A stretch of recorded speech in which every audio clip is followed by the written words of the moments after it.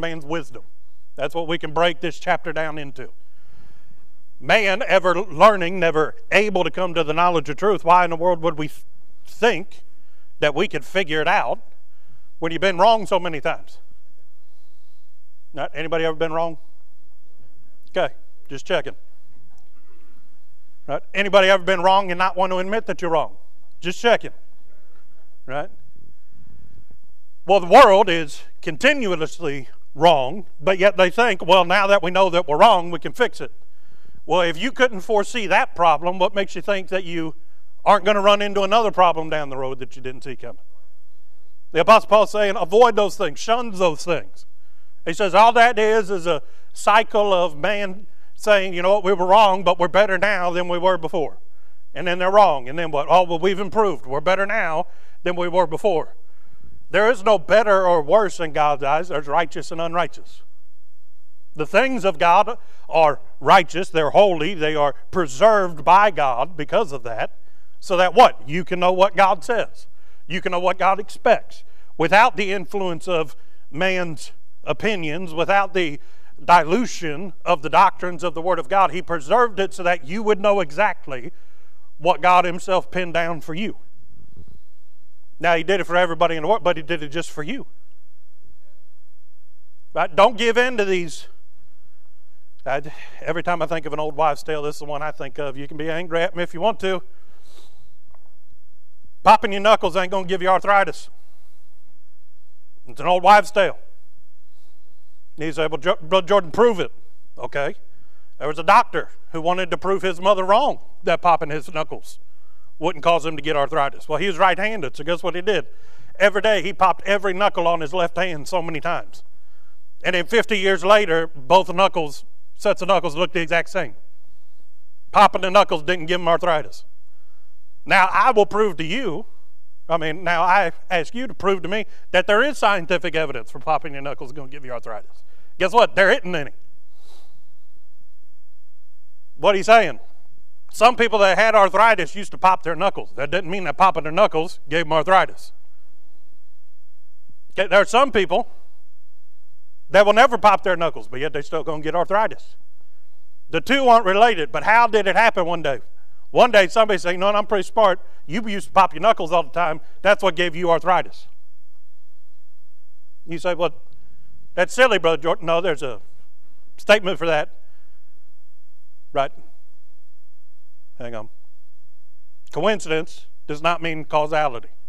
Just because the two happened at the same time does not mean that they're linked. Okay, I can go out, order McDonald's, and then go 100 miles an hour down the road off the edge of a cliff. McDonald's did not cause me to die in a car wreck. But yet there are things today taught in churches that claim to believe God and to believe God's Word that are no more than preferences. They're no more than observations. They have no truth to them. They're based solely in man's intellect and man's opinion. And yet people will go home and live off of them because, one, they have a respect for the person that claims to be the shepherd of that flock. The Bible does say to honor your pastor. But the Bible also speaks about in this book what is a true pastor, a bishop that God ordained, and what's an hireling, what's a gainsayer. Right? Fortunately, around here, we've got a true man of God.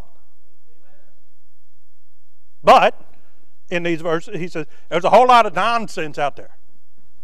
He says, in the last days, it's going to get more nonsensy. He says, things that we couldn't even imagine in our day. Future generations are going to have to deal with it like it's commonplace. Did you ever have to think that one day you would have to contend with an entire religion that bases the primary benefactor for mankind from God as the mother of Christ? I find that Mary did a couple of things in the Bible. One, before an angel appeared unto her, she lived her life according to what God expected. She was not defiled. She was not openly sinful. What was she? She was obedient. The Bible teaches that God can only use those that are obedient. He will not use someone that is rebellious until they repent of it and become obedient. Well, Mary was obedient. You know what I find that Mary was? Mary was blessed. Isn't that what the angel told her? That she was blessed among women. Why? Because she found favor in the eyes of God. There wasn't anything special about Mary other than the fact that God said her. And that's it. Then after Jesus is born, what she do? Well, she does. Raise Christ in the nurture and admonition of the Lord, but he was the Lord, so it didn't take that much effort. Okay, but I do believe that she raised him right. I mean, by the time he was 12, he was already dumbfounding the best scholars of the time. A few times she stepped over the line a little bit. Your father and I were looking for it. Nope, I was busy about my father's business. She was humbled a few times. Well, if the Lord rebuked her, it means she wasn't perfect. So why in the world would I pray to Mary? But anyway, very few said about the Bible, or said about Mary in the Bible. Very few instances. I do find she had enough common sense, and she had learned over the course of about 30 years that when they went to the marriage feast at Cana, she said, whatever he says to do, do it. She had no authority. She was a woman at a marriage feast that wasn't for one of her children. And yet, she said, y'all may not listen to me, y'all may not care. I figured this out. Whatever he says, do it. They didn't have to listen to her, but she said it with such conviction that they believed her. You know what? That lady believes what she just said. Let's do whatever he says. What are you saying, Brother Jordan? There's people that make a whole lot out of very little. There's people that go off and invent new doctrines and books of the Bible. They're called, if we were to go back, the Apocrypha. That's an old Latin word that means it's useless and it should be hidden in a drawer out of everybody's sight. Really, that's what the implied implication of the word Apocrypha. But yet they talk today about the Apocrypha. Yeah, throw it back in the drawer you got it out of because it ain't worth. Well, then why did they translate it as part of the KJV 1611 Bible? Because if they didn't, then all the Catholics and all the bishops and the priests would have rejected that version of the Bible. So what they do on every page, they wrote Apocrypha across it, meaning don't pay attention to this. This is nonsense. That's what they wanted to put in. God put in everything else. People adding to, taking away from the Word of God. People taking things out of context and preaching it as if it were doctrine when really it's opinion. People getting up and reading a scripture and then ignoring it for the rest of the time that they're preaching. Right, y'all have never seen that happen now, have you? Get up, read something, then by the time they're halfway through their introduction, what's that got to do with anything what we just read? Truth is, it didn't. They tried to find something close enough to what they wanted to preach that they could justify reading that verse. Seen it happen. Right? I've seen people get up and say, thus saith the Lord, when God hadn't even darkened the door of the building. Discernment. Another thing that he's talking about in these verses. Knowing when God said and when God didn't say. Don't you think that's pretty important for you to know as an individual? Pastors shouldn't have to tell you when God's moving in the service. You should know just as soon as he does. Because the Holy Ghost is no respecter of persons. If he makes his presence known, everybody in the house that's one of his spirit bears witness with my spirit that he's there. You don't have to tell me when the Holy Ghost shows up. I know when he gets there. And there's sometimes that he may be speaking to me, but not openly in the service. What's that mean? Somebody grieving. Somebody's rubbing the wrong way. And because he's a gentleman, he won't force himself on anything. What are you saying, Brother Jordan? But the Apostle Paul talking about it's going to get crazy, man. Not crazy from the outside. He says depart from the faith. You know what that means? They used to be a part of it. You can't leave something you weren't a part of. People that know the truth, believe the truth, were saved, right? Sealed with the Holy Ghost, go off, and it says having their consciences seared like a hot iron. As if they never even retained the fact that they knew something different. They go off chasing what they want to chase. Seen it. I was thinking this week, a whole bunch of people throughout the years join up and say, preacher, we're with you. A whole bunch of preachers, Brother Ron. Used to be, I could point out where they used to sit. You may find this hard to believe. I did not always teach this class. I used to be a member of this class. I used to have a teacher. They're not here no more. And the one before him isn't here no more. People that used to be a part, they departed. Why? That's between them and God. I just know that they used to be a part, that they used to teach, that they used to preach, that they used to profess the truth. Why? Because I heard it with my own ears. But yet now they've departed. Some of them made a mess. Some of them stayed in a mess. Others choose to stay in that mess. Well, he's saying, Brother Jordan, lots of people depart for a whole bunch of different reasons. But the Apostle Paul, by the time we get down to verse number 15 and 16, he says, referring to everything in this chapter, meditate upon these things. What's he referring to? In context, he's saying doctrine. Meditate upon doctrine. Find that the Word of God is profitable for doctrine, first thing, for rebuke, reproof, exhortation, teaching. The Word of God can be used to do many great things. But having it preached unto you is only half of the battle. Less than half. The true war is not waged between you and the cushioned pew that you're sitting on whether or not you can listen for the entire service. The true spiritual warfare of applying the things of God to your life, that comes in meditation.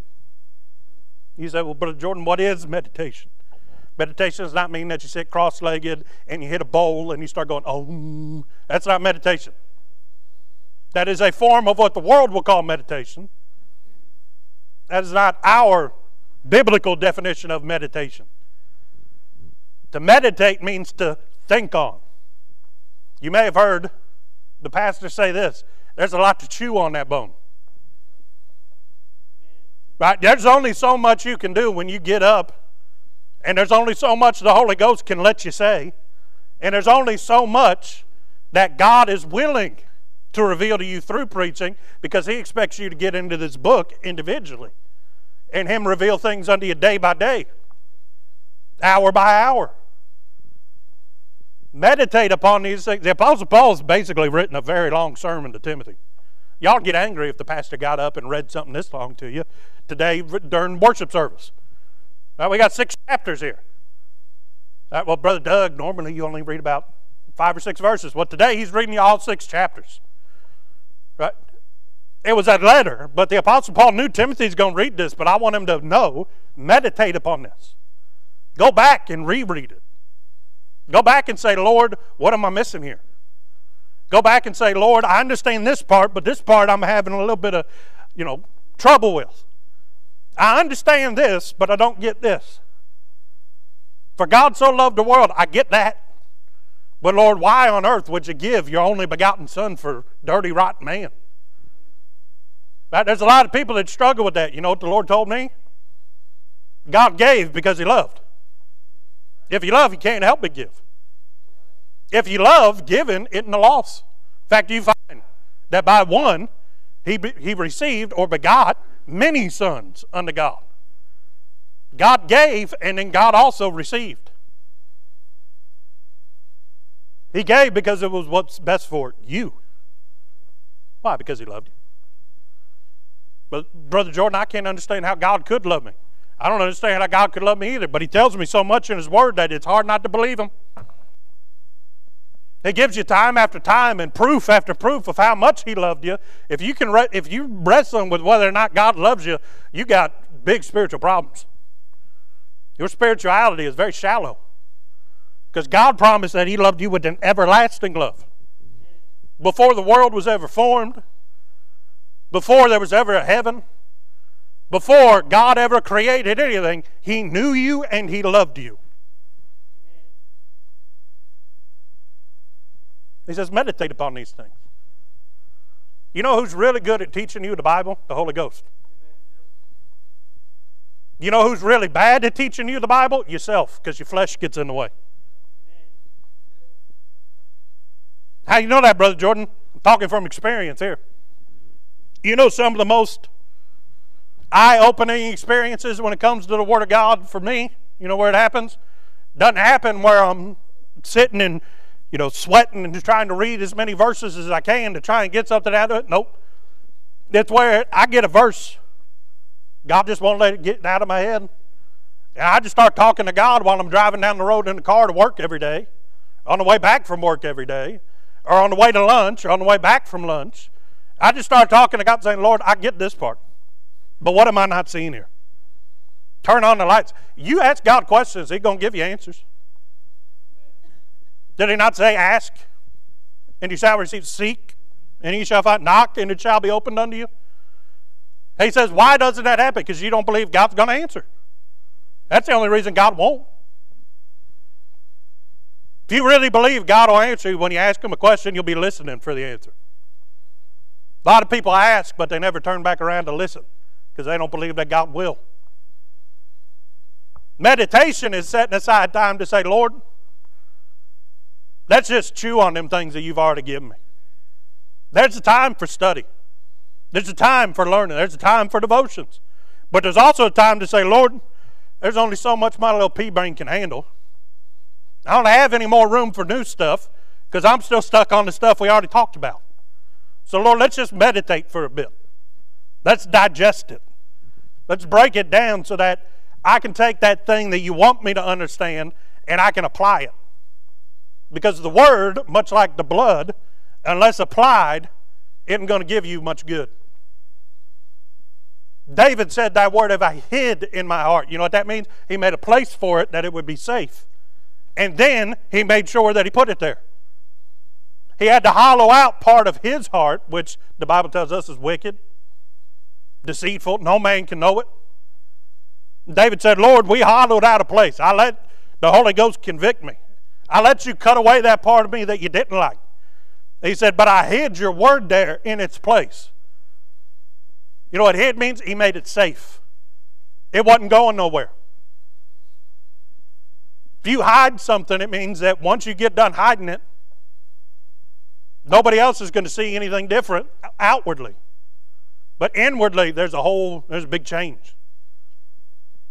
To meditate upon the things of God, to say, Lord, I want to know so much about You that I'm willing to give this up. God didn't ask for it. God didn't command you that it was a sin. Could be something that's not even sinful. But just say, Lord, my desire for the things of God are so strong, let's junk this part of me. And let's hide Your word there instead, in its place. Now, why did David hide the word of God in his heart? That he might not sin against God. Lord, I'm not hiding Your word in me so that I can appear to the brethren as if I have some great intellect or some secret understanding of the Word of God. There is no more private interpretation. There is what God said. You know what you're going to get out of the Bible? Same thing that somebody else got out of the Bible, if the Holy Ghost taught it to you. The Word is spiritually discerned. I don't care how smart you are. There's a whole lot of people with a whole bunch of letters after their name from, seminaries and theological Bible institutes. Guess what? They don't know jack. You know what they know? What somebody else taught them. You know who did the teaching? Not the Holy Ghost. You know the best place that you're going to find teaching? In meditation. Well, you say, Lord, I know You won't let me get off of this verse. The pastor's been hitting on this for 4 weeks. And Lord, I don't know what You want me to do with it. You sit down and you just start talking with God. You go back and you read that verse. Well, Lord, what's that got to do? He may say, get the context of what's going on in this chapter. You may go back 2 chapters to get to the beginning of that story in order to get to the point where you understand what's going on in that one verse. Maybe meditating on it. It may just be, Lord, I don't understand what that word means. God's real good. Right? 1, hallelujah, God gave us dictionaries. Okay? But 2, God's real good at breaking down something you don't understand into something you do understand. How does He do it, Brother Jordan? The only way that He can. Because He'll give it to me. You've heard me say this before. He'll give me what I need to hear out of it, but yet He'll give you what you need to hear out of it so that we both have common understanding of it. You say, well, how can 2 people learn the same thing 2 different ways? Happens every day. Some people are hands-on learners. Some people are auditory learners. Some people are visual learners. What's the Holy Ghost know? Holy Ghost knows exactly where you are, how you got there, the life experiences that you've had up to this point, where you are spiritually with God, and He knows where He wants you to go, and then He takes a verse, a message, right? A chapter, and He breaks it down and shows you exactly what you need so that you understand it, not the way that I understand it, but the way that God wants you to understand it. You may ask me and somebody else to explain, you may get two different answers, but they're going to be common. You know what that means? They have the same meaning. Because I'm giving it to you through the lens of my life and my experience. They're going to give it to you from the lens of their life and their experience, but if God applied it, it's going to say the same thing, but different words. The Holy Ghost can take something that I learned it a completely different way. The pastor learned it a completely different way. Your parents and grandparents may have learned it a completely different way, but God's going to teach it to you so that you understand it just as well as they did. Meditating is taking the time to let God do that teaching. But He says, verse number 15, meditate upon these things. Give thyself wholly to them. Don't know about you. If you want to know something, the way that my brain is worded, if I have a question, if I really want to know, nothing's going to stop me from finding out. I'm not going to do other things until I figure out what I'm curious about. But I am very much ADD. If I see a squirrel, I'm going to chase it till I get it. But sometimes I look at the squirrel and say, I don't want that squirrel. But if I decide I want that squirrel, I'm going after it. That's just how I am. And once I get a scent of something, I'm not going to eat, not going to sleep, till I at least figure out where it went and where I can go see it again, right, to run it down and catch it. We're making progress. It's just the way my brain works. But you also, if you're curious about something, hell or high water, it ain't going to keep you from figuring out what it is. Or finding out where you can learn more about it. Or finding out where you can go to have greater understanding about it. If you've got a hankering for chocolate, until chocolate comes, you're not going to be satisfied. You're going to keep looking for chocolate. But he's saying, Brother Jordan, he says, give thyself wholly to these things. When it comes to application of the Word of God, until you give yourself wholly to God so that He can apply the Word of God to your life, you are not wholly God's. You have retained part of yourself and you said, Lord, you can cut away any part of me except this. You know what that sounds like to me? Not wholly given over to God. Isn't the Apostle Paul right that, brethren, I beseech you therefore that you present your bodies a living sacrifice, wholly acceptable unto God? Either we are wholly accepted by God or we are wholly unacceptable. We've already said there's either holiness or unholiness. There's righteousness and unrighteousness. There's no shades of gray. Well, when we meditate upon the things of God and God says, hey, I want to tell you, but we got to, cut this out of the day. Now, Lord, I want that more than I want to know about the Word of God. You're not holy God. Lord, I just don't have the time today. I don't feel like it today. You're not holy God. And I'll remind you that the Apostle Paul said it was your reasonable service to present yourself as a living sacrifice, wholly acceptable unto God. Why is it reasonable? Because Christ gave Himself wholly for you, poured Himself out wholly for you. He doesn't ask you to die for Him. He doesn't ask you to be put onto the fires as a sacrifice. But He says, present yourselves a living sacrifice. Something that's alive can't be dead. A living sacrifice is one that goes out and lives. He's just saying, wholly give yourself to what God wants you to be. He don't want you to die. He don't want you to pour out yourself. He wants you to be filled with Him and then go out and shine to the world to show them what change God has done in you. How do you say that, Brother Jordan? Because he says, give thyself wholly to these things, that thy profiting may appear to all. You know why God adds to you? To make you more profitable. God does not take you, save you, and leave you where He found you, because that's not profitable. It's not profitable to go out, Brother Charlie, buy a classic car, put all new engine, all new drivetrain, all new brake lines. You can update them nowadays, even disc brakes. That does you no good if you don't change out the ignition. Car isn't going to run. It's not going to move from where it's sitting unless you put new tires on it. Right? Until you put fuel in the gas tank, it doesn't matter how much you fix up the outside. It's still stuck wherever it is that you found it. Often God deals with those things that the world would say, no, we'll do those things last. No, God gets in deep. What are you saying? You know if somebody's, you may not know. But if you get a car that's got a V8 engine and a V6 engine and tell them to race each other, you can tell by the sound when they drive by which one's got more horsepower. I don't need to crack the engine bay. I don't need to take the head gasket off and count how many cylinders are in it. I don't need to take it into the shop and pull the transmission out to see if it's front or rear wheel drive. What he's saying, Brother Jordan, some things you can just tell.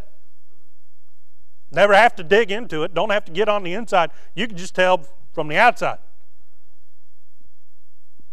Well, he says, giving thyself wholly to them, that thy profiting may appear unto all.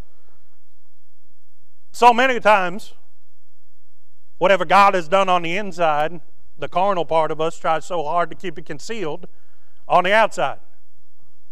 It throws on clothing that identifies with the world. It throws on mannerisms and speech and habits and tendencies that the world looks at and says, hey, that's just like us. But man's going to look at you, and when they see you, guess what they're going to see? Another man. Nobody in here has reached ascension. Nobody's got halos. We all still outwardly have a lot in common with the world. But when he says that thy profiting may appear unto all, in order to appear, that means at some point it had to be out of sight. When he says thy profiting appears, you may look on the outside and just see an old beat up car. But when the engine kicks on, you may say, ooh, that don't sound like old and beat up. That engine sounds like it's purring. Like it's got a little bit of oomph left in it. You know what? Now that we look at the tires, those aren't old tires. They're not cracked on the wall. Right? They're not balled all the way down, no tread. No, them's racing tires. Right? The outside of this looks like us, but it don't sound like us.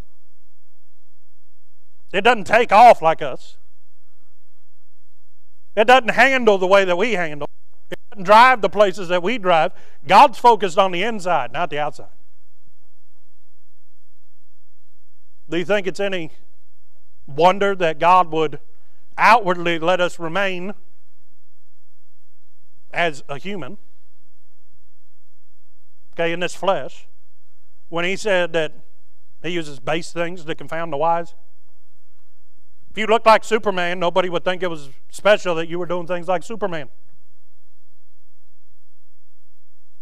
Right? If God turned you into some super strong guy, people wouldn't be shocked when you lifted more weights than Arnold Schwarzenegger used to. That's why Samson was such a shock to the Philistines, because he's a little tiny scrawny dude. Right? God used the weakling to go out and whoop dudes that had been lifting and warring and carrying about with shields and spears and swords their entire life. God uses the base things that confound the wise. Outwardly, we don't look like much, but when you wholly give yourself over to the things of God, those things He's put inside, they start making a lot of noise on the outside. And thy profiting, or thy growth, thy maturing in the things of God is known among all that are around you. Because if you light a candle in a dark room, everybody's going to know that it's in that room. If you sound a horn in an open street, Everybody within earshot's going to be able to hear it. God did not give us those things inwardly to hide them and be ashamed of them. He gave them to us to use them. Then verse number 16 says, take heed unto thyself and unto the doctrine. Now see, spiritually, take heed unto doctrine. That makes sense to us. Yeah, listen to doctrine. Take heed. Pay attention to it. Take notes. Right? Apply that to yourself. But before he ever gets to doctrine, he says, take heed unto thyself. Now, what's that mean, Brother Jordan?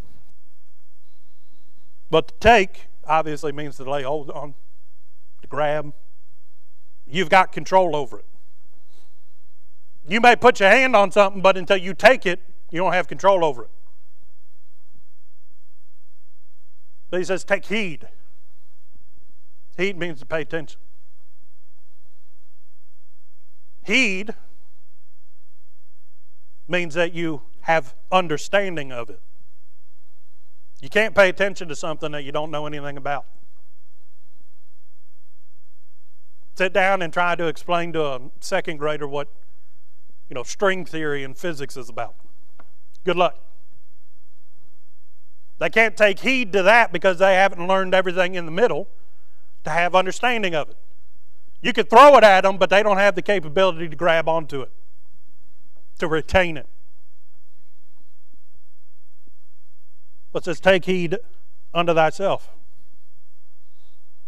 In so few words, what the Apostle Paul is saying is, first off, if you're not already, gain humility. You cannot take the things that God wants you to apply to your life, that God wants you to understand. You cannot wrap your mind around them if you first do not know what you already are. Now, I know that we're kings and priests. I know that once you're saved, you will join there with Jesus. Right? But that's taking heed unto my position. But when he saved me, my conversation's already recorded in heaven. I'm already seated in heavenly places. Everything's there just waiting on me to shed this body and meet up with the rest of it. But see, that's my position.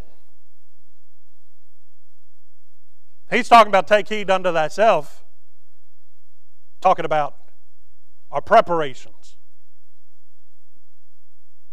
Nothing can ever separate me from the love of God. We can go through the list of everything. Nothing can ever separate me from the seal that he placed upon me the day that he saved me. I can't lose my salvation. Nothing can change my status with God other than me. You say, you believe you can lose your salvation, brother? No. We're talking about the will of God. That's my position. He gave it to me when he saved me. But down here, that's practical. That's living. I understand that there's a distance between here and there, and that in the meantime, I ought to be busy about the Father's business. Well, in order to do that, first I got to know what I am. You know what I am? Not much. If you start taking heed unto yourself, you're going to find out everything that you thought isn't as important as what you believed it to be at the beginning. Take heed unto thyself. Really start making a list of things that you can do and things that you can't do without God. You're going to find out you can't do anything without Him. Make a list of the things that the arm of flesh is capable of accomplishing for you. You're going to find nothing. Outside of the grace of God, you're not able to stand up and even understand who you are. Have knowledge of your own being. So when he says, take heed unto thyself, God did say, though, that He gave unto every man certain spiritual gifts. Some people are interceders. Some people know how to pray at the horns of the altar in supplication for others. Some people are prayer warriors. Some men He calls to preach. Some He calls to pastor. Some He calls to missions. Some He calls to be a godly father that raises his family in the nurture and admonition of the Lord and instructs them in the ways of righteousness. Not for the Father's name's sake, but for our Heavenly Father's name's sake. Some he calls to be doers. What do you say about doers? He calls everybody to go do something. But some people just got a knack for making things happen. Right? They're like Brother Ray. You can give him a golf ball, a screwdriver, a bent up paper clip, and some duct tape, and he can fix something. Right? He's better than MacGyver because he's real. But right? God does give unto everyone spiritual gifts. There are things that God has given to you that nobody else in the church can do. You know why I firmly believe that? Because he said we were fitly framed together. That means that he made a place that only you could fill. And if only you could fill it, that means that you've got something to add that nobody else does. Because God said the church wasn't complete without you as a part of it. That tells me that God thinks very highly of you, that he would want you to have a specific position called out. Where only you can fill those curves of that piece of the puzzle to where the picture is finally framed, right, or complete. But until you take heed unto thyself, you're not going to know what spiritual gifts God's given you because you're not interested in using them. You're not interested in them and maturing them and developing them, furthering them. If God gave you the ability to play an instrument, hallelujah. But just because you know 3 songs doesn't mean that God doesn't want you to know 4. Just because you knew how to play it last week doesn't mean that you don't need to practice it this week. But we are human. We forget. We have a tendency to revert to the last thing that we did. Anybody ever get up, go to sing a song, and then all of a sudden you're trying to sing a verse from a different song that doesn't go with this one because you practiced that one last and that's what's stuck in your head? You say, Brother Jordan, why does that happen? Because we're human. But if God's given you a gift, you ought to sharpen it. You ought to hone it. You ought to ask God to make you the best at what he's called you to do that you can be. And if you're like me, you're going to ask him not just to be the best that you can be, but the best that he can make you. Not for my name's sake, but because I want to be used greatly for his name's sake. He did a lot for me. I want to do a lot for him. That's not selfish. That's sacrificial. Lord, you gave so much for me. Let me give for you. Let me be profitable unto you. Let my profitability be known among others so that they know God can take them and make them into something profitable. Then he goes on to say, and unto the doctrine. Not enough to know who you are. You got to know what God expects you to be.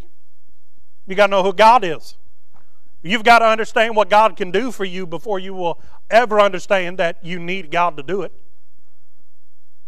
You didn't know that you needed a Savior until God convinced you he is lost.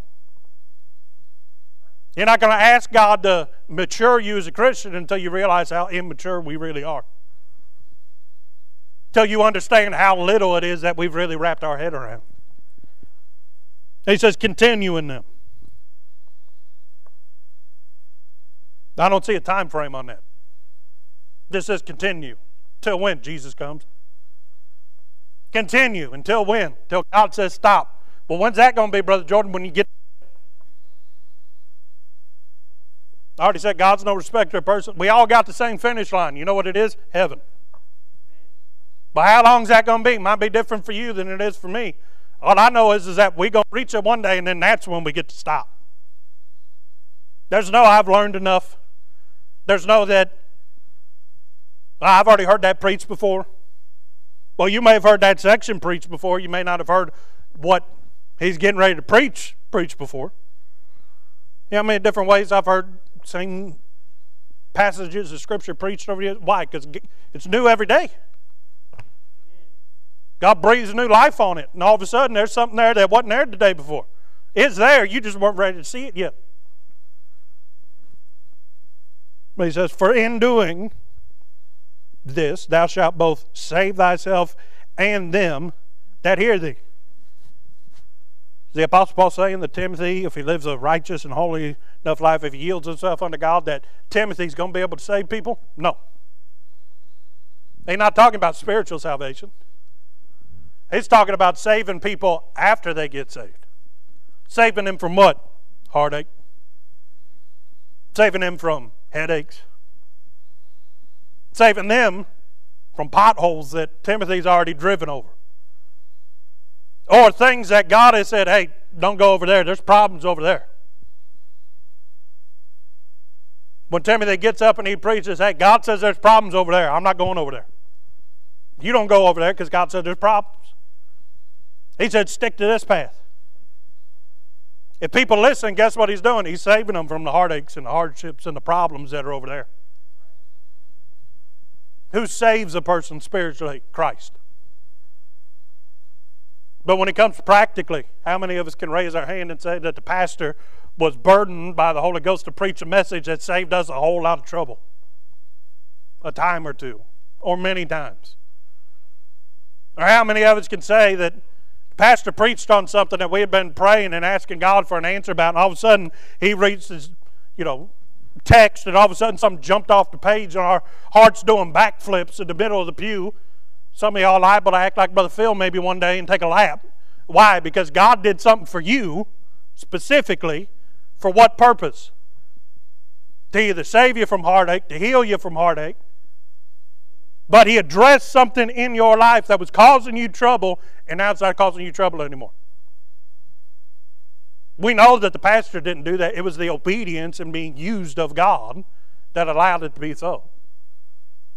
But God took an instrument and He helped you with it. That's all we are. We're instruments. We're just tools.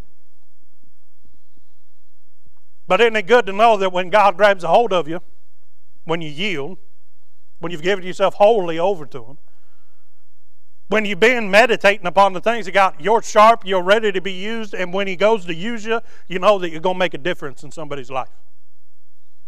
You may never see it. You may not know this side of glory, all that God's used you as a tool to do.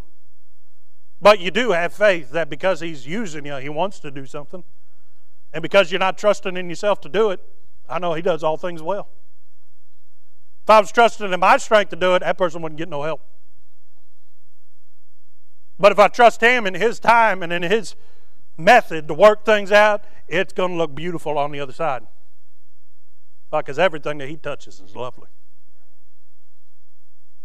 If God's paying specific attention to it, you know what that means? God is specifically planning to do something in that person's life.